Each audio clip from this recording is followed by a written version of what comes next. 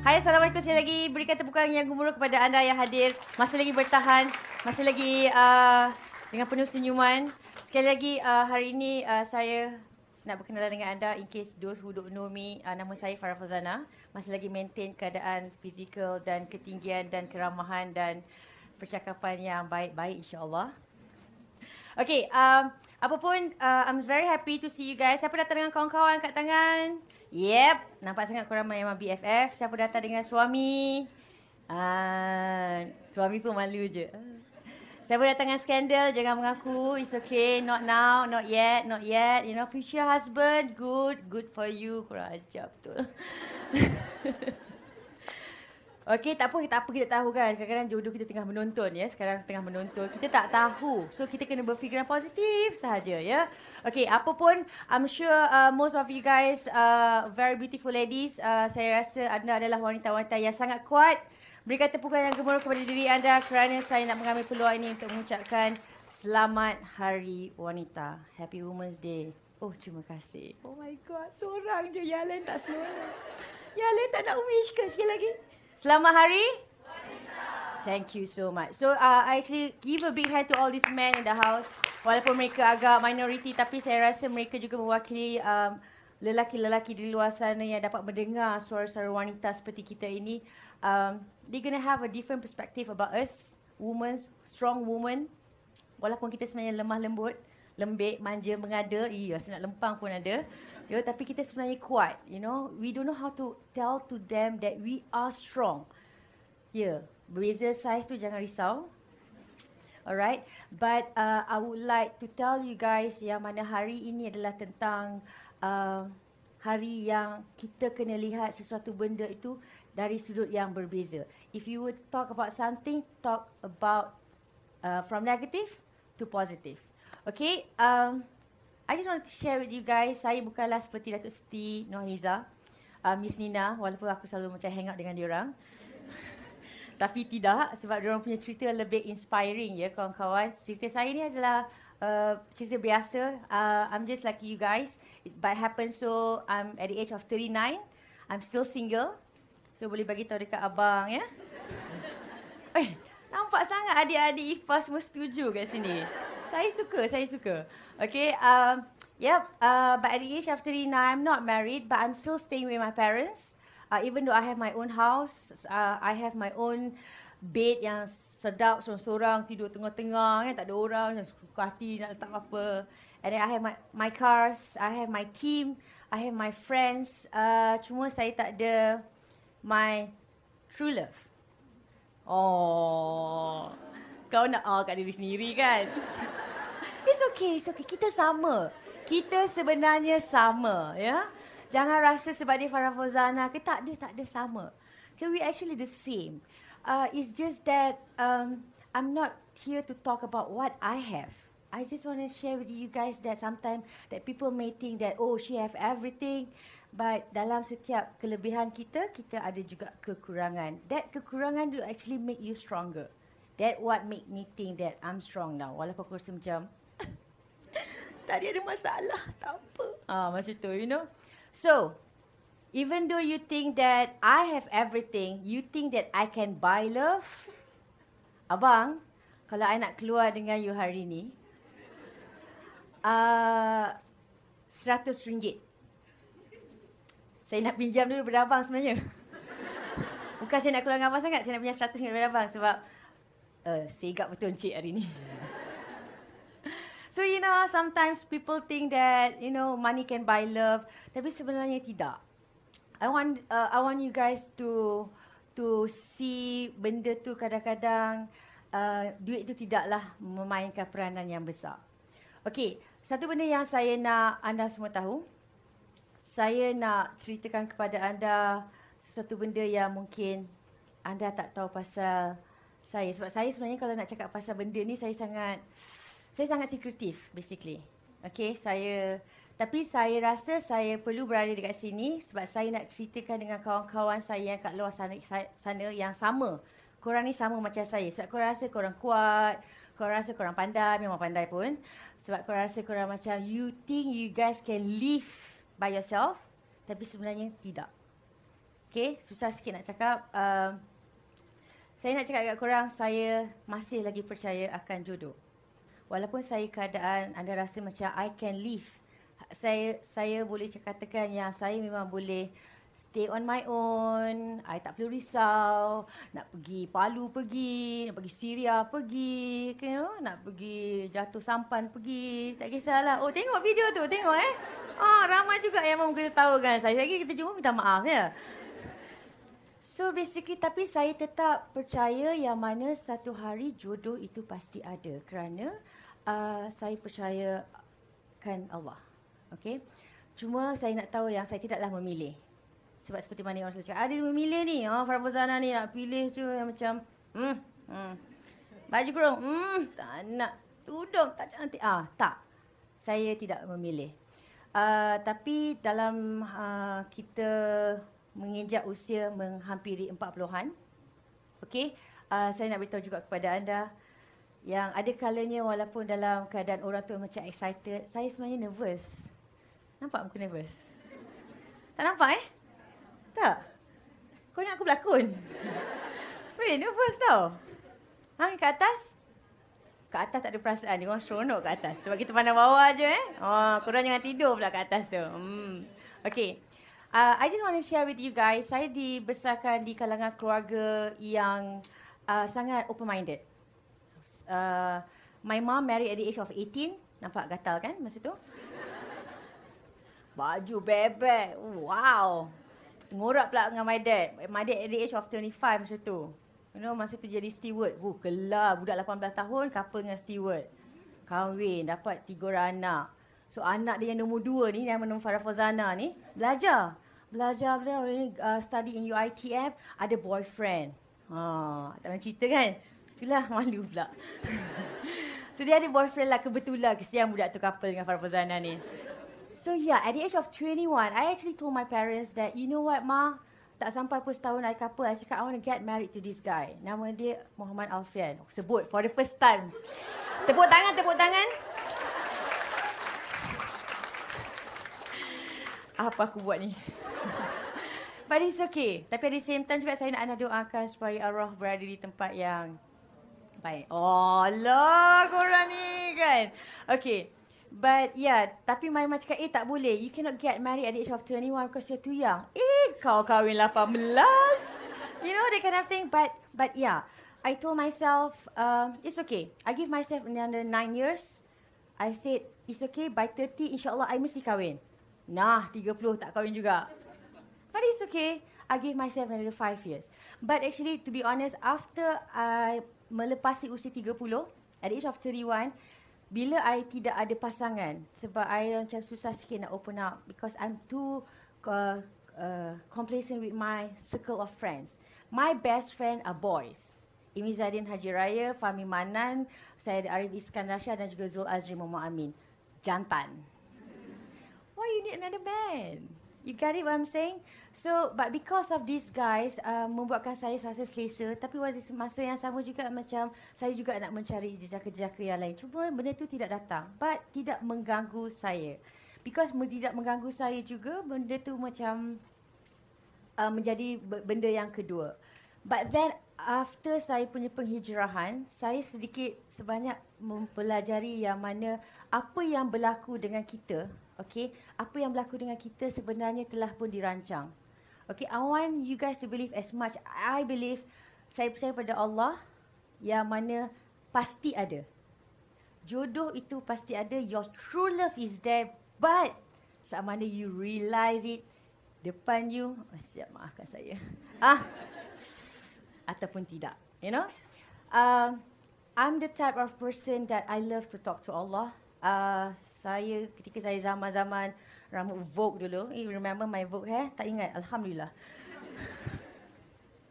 You know, I actually like, saya jenis yang macam, you know when we talk to Allah, it's not necessary you need to talk while in prayers. Saya pula jenis yang kalau bawa kereta kan, so kan kita selalu cakap dalam hati kan. Dulu saya selalu cakap dalam hati, mengumpat pun dalam hati. Tak, tapi ni saya cakap dalam hati, but I'm talking to him. So saya macam kalau drive, alamak hari ni kan, you know what, macam tadi Faizal, sebut pasal Faizal pula, mengutuk kawan-kawan, tak apa. So kita macam, katakan macam hari ni saya ada kerja ke apa ke, saya akan cakap, you think I should go or not? You think cakap ni macam saya memang cakap dengan dia. I actually talk. Lepas tu ada satu hari tu saya rasa macam nak nangis, tapi saya nak call kawan-kawan baik yang my circle of friends pun saya segan. Sebab nanti leceh. Saya cakap juga. The moment I drive, the moment I sit down, I cakap, you just burst. Maknanya saya tak perlu duduk dalam keadaan solat lah. Maknanya bila-bila masa sahaja. So bila I keep on practice that, it's actually make me feel more calm. Tapi saya nak anda tahu satu benda, yang mana kita perlu bercakap. Kalau mungkin anda tidak mahu bercakap dengan Allah, anda perlu bercakap dengan kawan. Kalau anda rasa kawan tu macam akan judge you because kau jangan nak tipu aku. Cakap dengan your family. Family pula kan kata tak boleh keluar pula lepas tu. You know what? The best thing, talk to the strangers. I don't know. I mean, there's so many NGOs, there's so many organizations, right? Sebab sometimes saya rasa bila kita cakap dengan strangers will never judge you. It's sometimes sedikit sebanyak bila kita bercakap dengan circle of friends, your friends know you already. Lepas tu tiba-tiba macam, serius lah, you yang lemah lembut, sopan, pakai buku nota ni takkan ada masalah. Judge terus. Babe, masalah dengar je lah. Takkan ada masalah. Masalah semua dah tulis dalam buku. Jangan judge, contoh. Biarkan ada budak baik duduk depan. Biar, it's okay. You know, that kind of thing. So yeah, but I would tell you guys to talk to people. Because if you guys don't talk, it will kill you. Sebab saya pernah berada dalam situasi ketika saya ada satu masalah yang besar, satu Malaysia sibuk nak tahu. Saya cuba tidak bercakap dengan sesiapa pun, even including my family and my friends. It hurts me. So saya rasa saya tak boleh handle. At the end of the day, I talk to my parents. It helps, it move forward and settle. So saya strongly believe in life kita nak melihat seseorang tu happy. Saya bayangkan saya akan berkahwin sebab saya nak bila saya mati ada seorang anak yang soleh mendoakan saya. Sebab saya suka kanak-kanak. I love kids, you see. When I love kids, of course lah. Macam saya nak anak sendiri. I even told my mom, Ma, you know what? I'm going to take care of satu anak angkat. Then my mom actually told me this. I'm nothing against anak angkat, but why don't you get married first? I think the anak angkat is meant for a couple yang dah kahwin, kalau tak ada zuriat, baru ambil anak angkat. So since you are not married, you're single, chill. There's so many anak-anak jiran. Yeah? Mak aku. That's my mom. Anak-anak jiran. You know? My mom, very positive. Anak-anak saudara. Anak-anak kawan you, yang kawan-kawan ayah dah kahwin, anak-anak dia orang. Take care of them. Give them love. So I was thinking, exactly, Ma. You give me the idea of, not necessarily, if you think that you don't have kids, it doesn't kill you, if you don't have partner, it's going to make you feel sad. So I pula sendiri saya macam, at this particular moment, saya akan ambil benda-benda yang negatif to positif. So saya ada banyak lah. Anak-anak ikan je tak ada. Okay. Tapi, saya nak anda tahu semua juga ya, yang mana saya selalu percaya, ibu selalu mendoakan yang terbaik untuk anak. Give a big hand to mothers ya, adik mothers. Ibu-ibu angkat tangan. Terima kasih banyak-banyak sebab doa ibu tu penting. Tapi saya juga percaya kepada doa-doa orang luar yang tak kenal kita. Even though walaupun sebenarnya percakapan yang sebenarnya mengatakan benda-benda yang tidak baik pada kita, itu doa. Ya? Saya akan cuba bagi tahu kat dia orang yang saya akan perlukan doa itu. Walaupun dia tak suka I. Farah, kau ni banyak cakap lah Farah. Saya suka bawa dia cakap. Ya ke, terima kasih. Doakan saya ya. Supaya saya cakap banyak lagi. Sakit hati dia. Kurang ajar kau ni. Tapi saya cakap thank you. Doakan saya supaya saya kurang cakap. So bila kita interact balik dengan dia orang, kita minta doa daripada dia orang. So dia orang doakan kita. Bayangkan ramai-ramai. Sekarang ni semua orang angkat tangan ya. Nampak kegunaan. Kita menggunakan kuasa yang ada. Bismillahirrahmanirrahim. Okey abang, imam tolong. So kita doakan yang terbaik bukan sahaja untuk saya dan juga mereka-mereka yang single dekat luar sana untuk mendapat jodoh. Amin. See? Why make things so difficult? Okay? Another thing. Saya nak bagi tahu kat korang, saya suka pergi wedding. Siapa tak suka pergi wedding? Angkat tangan. Siapa? Okey, kejap sebelum tu. Siapa single? Angkat tangan. Teruknya hidup korang ni. Apa nak jadi? What happened to you guys? Single? Loser betul. Cakap pasal diri sendiri. It's okay ke? Suka pergi wedding tak yang angkat tangan ni?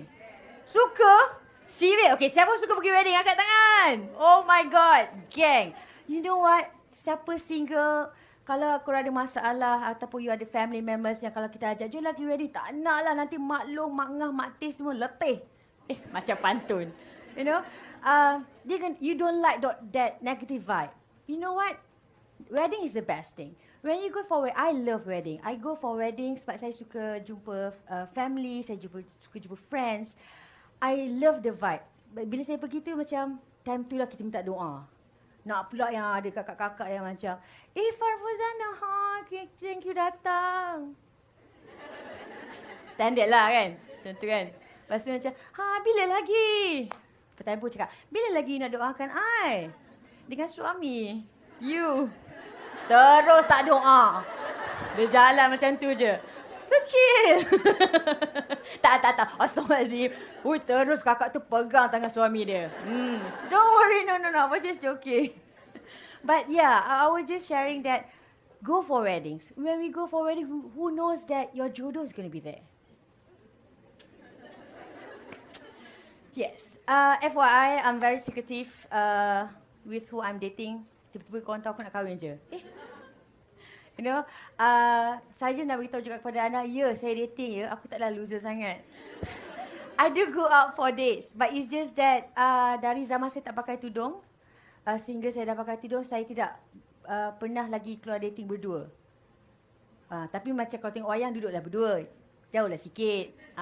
Tapi keluar tu tidak pernah berdua, selalu macam bertiga, berempat. Bila kita keluar beramai tu, dia memberi peluang juga kepada orang lain untuk mengenal saya. Okay, saya nak beritahu juga kepada anda yang bila kita pergi ke sana, pergi dating. Sorry lah, saya tak biasa cakap pasal dating lah, jarang. Jangan sangat pergi dating. Okay, okay, senang cerita lah, straight to the point.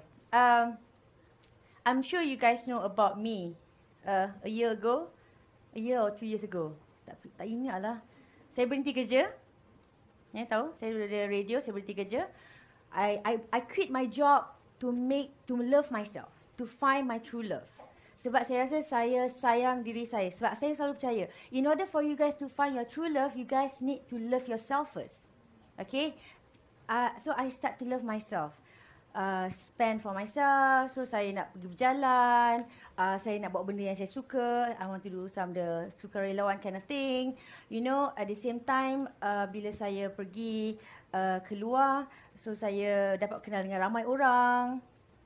Bila saya buat macam tu, at the same time, saya nak juga memenuhi kriteria-kriteria lelaki. Sebab saya kalau pernah pergi dating time kerja, tak boleh, pukul 9 nak balik.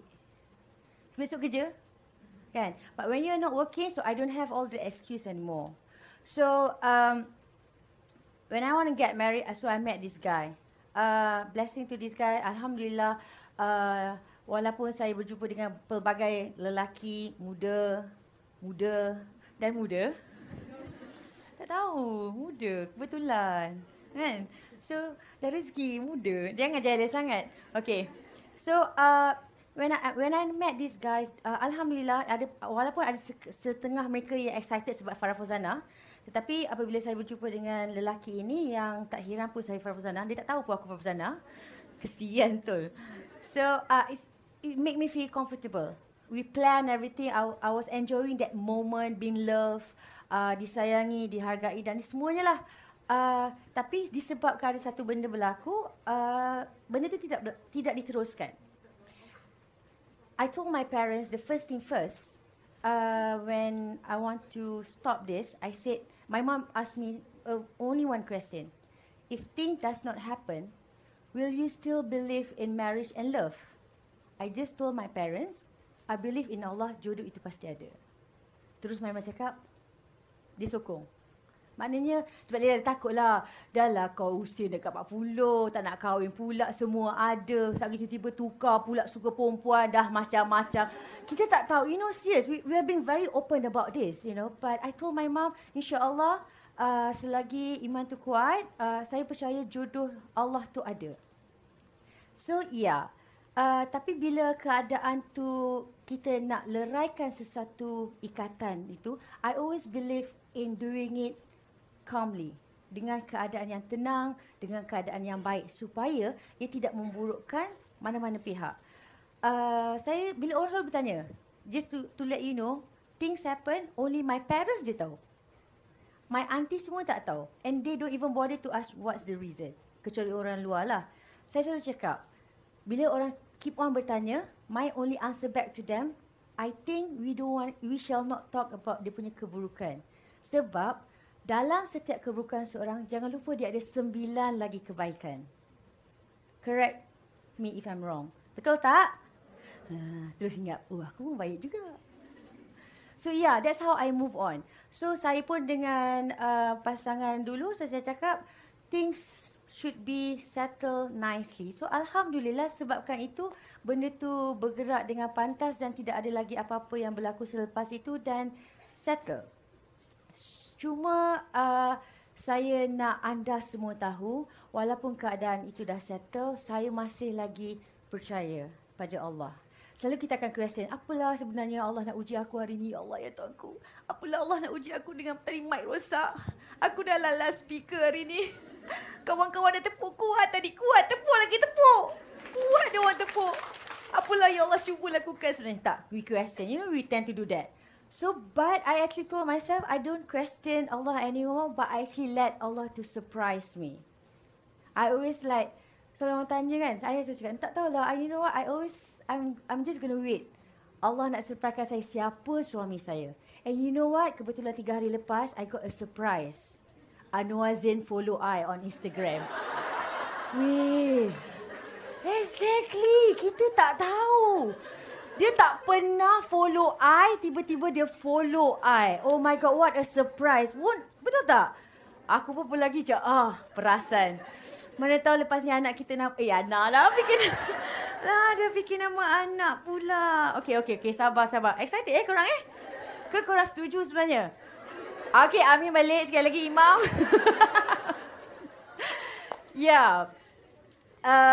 But I sincerely hope with this session, I can really reach you guys out there. Always believe in love. Okay, sebab saya pun walaupun korang rasa aku macam abang-abang. Abang memang abang tau sebenarnya. Tapi sebenarnya dalam abang sikit. Saya manja, saya mengada, kadang-kadang nak ke Lempang pun ada. Ini tak kisah kan? Kalau nak jumpa kejap lagi bawah, Lempang tak apa. So, but always believe that jodoh tu ada. Always believe in Allah. Always believe things happen for a reason. Kalau satu benda tu berlaku depan mata tu negatif, sabar, jangan marah. Put it into positive things. Kalau orang cakap, Fara Fauzana kau ni gemuk, sabar, baju besar. Tak payah nak marah. Kalau orang kata you, serious, because you know what? Because orang pernah tanya saya, kenapa lah kau ni macam tak orang marah? Saya marah, saya garang. Tanya kawan-kawan saya memang garang. Rasa orang rasa nak pukul saya pun ada. Tapi when kita take things positive kan, saya rasa macam orang yang nak bagi negatif tu pun akan stop and terus macam, buang masa lah bagi negatif kat dia, bagi negatif kat orang lain pula. So you akan terima benda-benda positif je. Kesianlah kat orang lain tu yang dapat negatif tu kan. So yes, I just want to tell to you guys that dalam apa pun yang kita buat, kita kena percaya pada Allah, percaya dengan apa yang berlaku.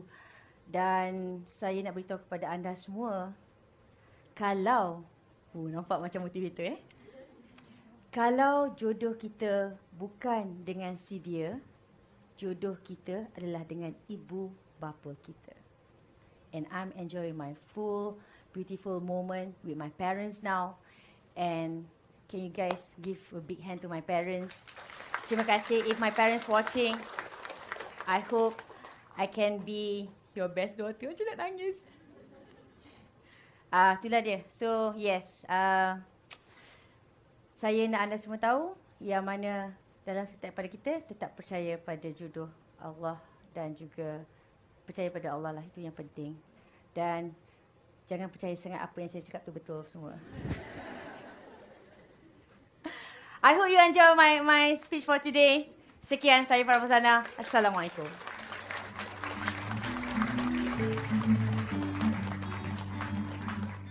Masya Allah, sister. Masya Allah, Allahu Akbar. Masya Allah. As someone in her 30s and still not yet married, Not yet. your piece really hits me hard. Oh. Don't nak me, I'm okay je. Okay. Okay, lagi. 1, 2, 3. Sorry. Guys, you are so minola. Okay, we are going to open our Q&A session with Fara Fauzana, none other. Okay, banyak soalan ni sebenarnya. Biar soalan korang tak ada benda lain nak buat? Itulah. Dia keluar mana soalan tu? Dekat selain.com. Oh, okay. Okay, so I'm going to ask you the first question Bila Farah nak kahwin dengan Noah Zain? Korang ni tak ada ke soalan lain? Sabarlah. Oh, tak ada. No. Oh, I tak nampak sangat. This comes from Ira namanya. Okay. Hi Ira. Soalannya, what gives you strength to believe about jodoh? Allah, I guess. Sebab saya nak kahwin. Taklah macam mesti seronok kahwin kan. Tapi biasa. Bila kita dah kahwin, seronoknya single. Korang tamak tau. So basically, kalau dah kahwin. Kalau tak kahwin, it's okay. So saya selalu percaya benda tu. So benda tu tidak merisaukan saya. Dan kalau jodoh tu datang, saya akan tunggu. Kalau katalah jodoh tu datang, tunggu sekali jodoh tu tidak berkekalan, it's okay. Kita usaha lagi. Dan at the end of the day, percaya. Percaya benda tu jodoh.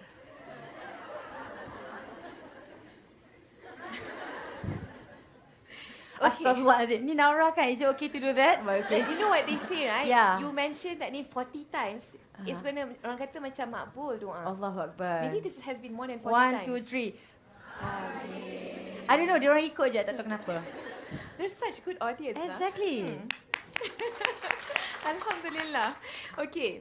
Next question from Miss or Mr. Anonymous. Apa pencetus penghijrahan, Farah? Wow. Alamak, sebab pasal hijrah pula. Tanyalah saya jodoh ke apa. Okay. Saya selalu mendoakan benda itu berlaku lebih awal. Cuma ia membuatkan saya, sebab saya tak percayakan diri saya sebenarnya pada awal. In order for me to believe in myself, it takes time. Sebab saya sejenis yang, if I were to do something, saya tak nak buat U-turn. Kan? And in order for us to cover yourself, it's not about covering the head, it's all about covering everything. So, saya pula dalam proses perlahan-lahan membuat tu supaya secara slowly dan tidak drastic. Dan saya percaya ketika itulah kot, waktu itu, I think about 5 years ago, that's where I start off with selendang. Then only slowly. Sebab itu saya selalu bila melihat orang berselendang, dah lah kau pakai sleeveless, kau pakai slit, contoh ya. Sabar. Positif. Dah lah kau pakai sleeve, pakai selendang. Sebab dulu saya judge. Tapi sekarang bila saya dah berada di tempat tu, okay, itu mungkin dia punya transition slowly. So kita sebagai yang menonton dan melihat, the first thing first, I always doa, ya Allah Tuanku, moga dipercepat dan pemudahkan. I agree, and also kind of remind me of my father. My father always said that it doesn't matter how you begin. What matters is how you end it. Oh my God. So mesti pastikan towards the end tu, pengakhiran tu baik. Yes, betul. Mula tak apa, tak kisah. Semua orang macam tadi kan, mula tak apa-apa, rosak lah apa. Jadi ending, Alhamdulillah. Okay. I suka. You suka semua benda, tak ada benda you tak suka. Okay, next. How you plan your volunteer activities? Saya dah buat volunteer ini daripada sekolah, zaman sekolah lagi. Cuma bila waktu kerja, kita buat benda tu sekali-sekala and during event. Tapi waktu kerja tu saya pernah nak buat, tapi disebabkan kekangan waktu kerja, tak boleh. Actually, to be honest, saya pernah juga terfikir, aku kalau berhenti kerja, aku nak join benda ni. So saya memang betul-betul berhenti kerja. Saya berhenti je, terus orang ajak pergi ke Spain untuk bina masjid orang dia agak berbeza sikit. Yeah? Literally bina masjid. But the project of volunteering tu memang bina masjid. Tapi bila saya tengok balik, bina masjid, excited.